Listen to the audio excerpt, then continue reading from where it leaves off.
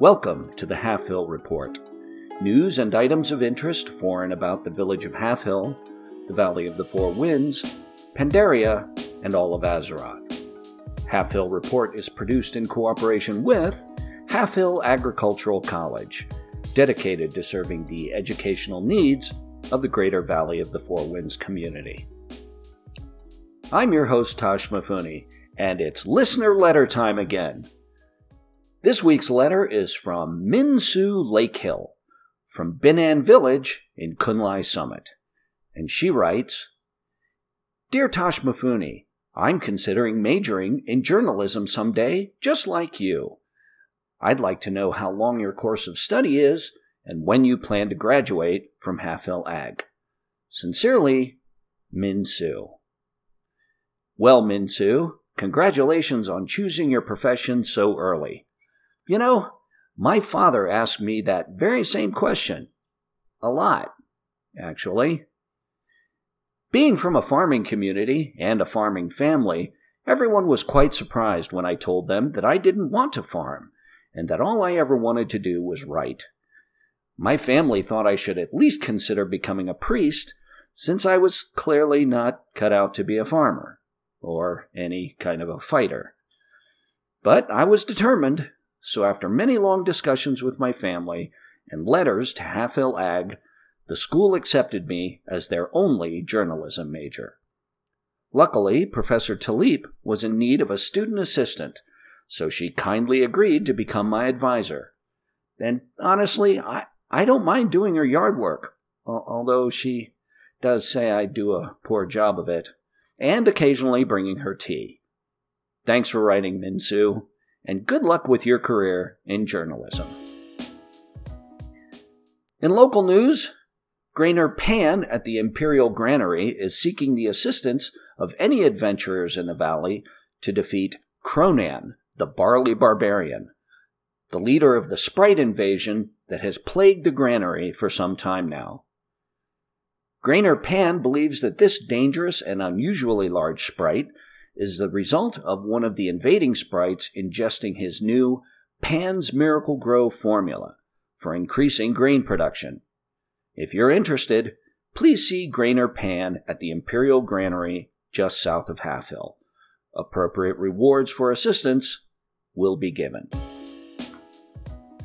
It's time again for the Dwarven Weather Forecast with Amon Wetbranch, sponsored by Nessingwary Safari. This week, the Isle of Giants. What's the forecast, Amon? I'll have to get back to you, lad. No with you. Amon? Hello? Okay, well, the Dwarven Weather Report is brought to you by Nessingwary Safari, who remind you that no one is meant for defeat. And now, the Farm Report. Jogu's word on tomorrow's crops is scallions. This mild root vegetable grows well in the rich soil of Sunsong Ranch, and, oddly enough, is also a favorite snack food of many of Pandaria's more threatening predators. But whether you're growing them or looting them, scallions are a key ingredient in a couple of useful and nutritious recipes. One of my family's favorites is Fire Spirit Salmon. This is a simple 2-ingredient recipe requiring only scallions and emperor salmon, which is abundant in the valley and in the Krasarang wilds. Next time you're in Halfhill, stop by and visit Master of the Steamer Yan Ironpaw to learn this recipe. Checking the Azeroth calendar? Well, it's another quiet week in Azeroth, but the one-day Glowcap Festival is tomorrow. And I promise no puns about that this week, because in my weekly evaluation, Professor Talib told me that puns can easily mushroom out of control. See what I did there? In a little over 2 weeks, boating enthusiasts from all over Azeroth will converge on Thousand Needles for the 3-day Thousand Boat Bash. So get those vessels out of dry dock and buff up the bright work for what is sure to be several fun days of aquatic adventures. For our feature story this week, we're returning to Travels with Tashi and Talib. This week, the Isle of Giants. After receiving that rather alarming forecast from our weather forecaster, Amon Wetbranch, the professor and I decided to mount a mission to this fabled island off the northern coast of Pandaria to check on Amon. A volcanic island, dominated by a large caldera in its center, the Isle of Giants is home to many primal creatures raised by Zandalari trolls in the time following the Great Sundering. Professor Talib and I picked up a kite ride from Halfhill to the southern beachhead of Beeble's Landing. We began our search for Amon by meeting with Beeble Sockwrench at Beeble's Landing.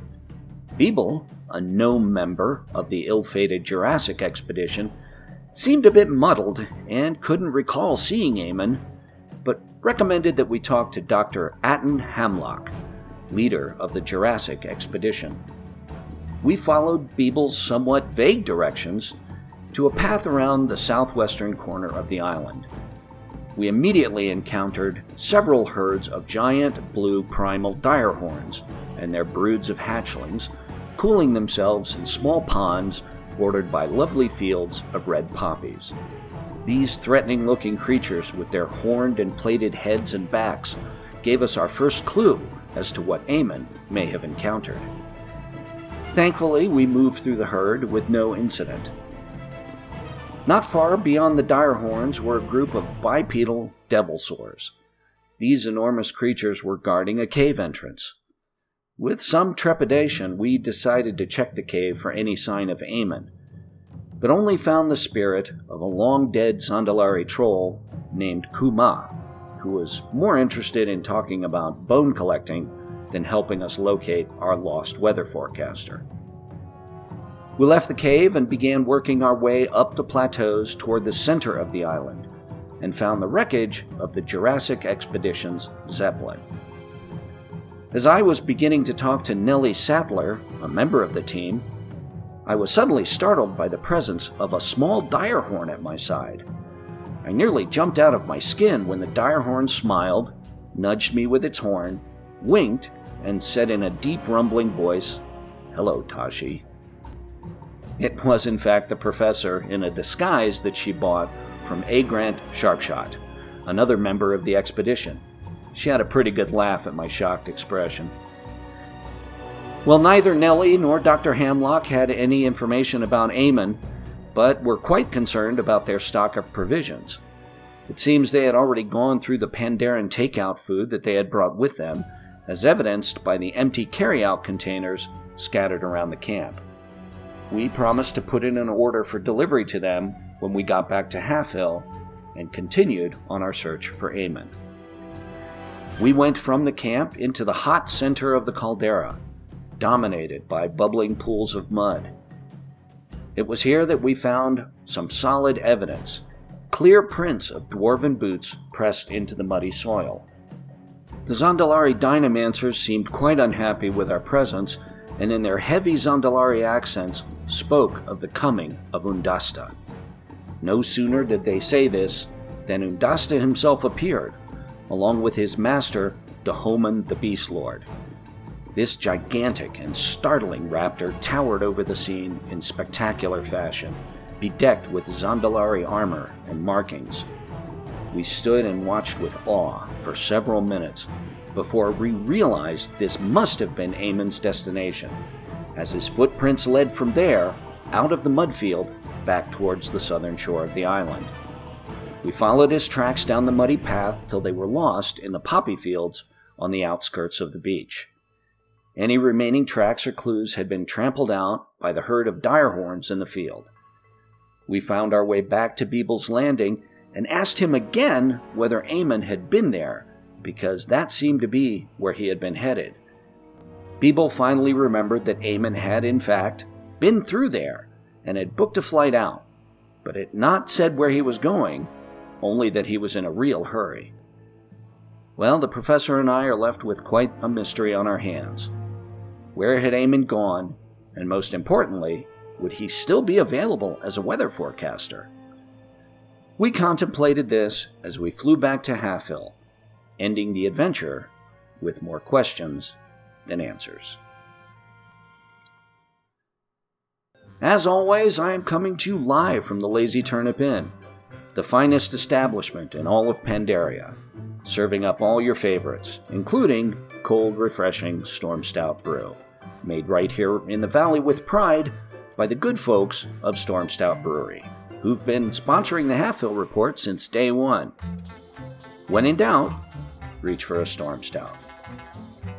See you next week, folks, and remember, free Pandaria.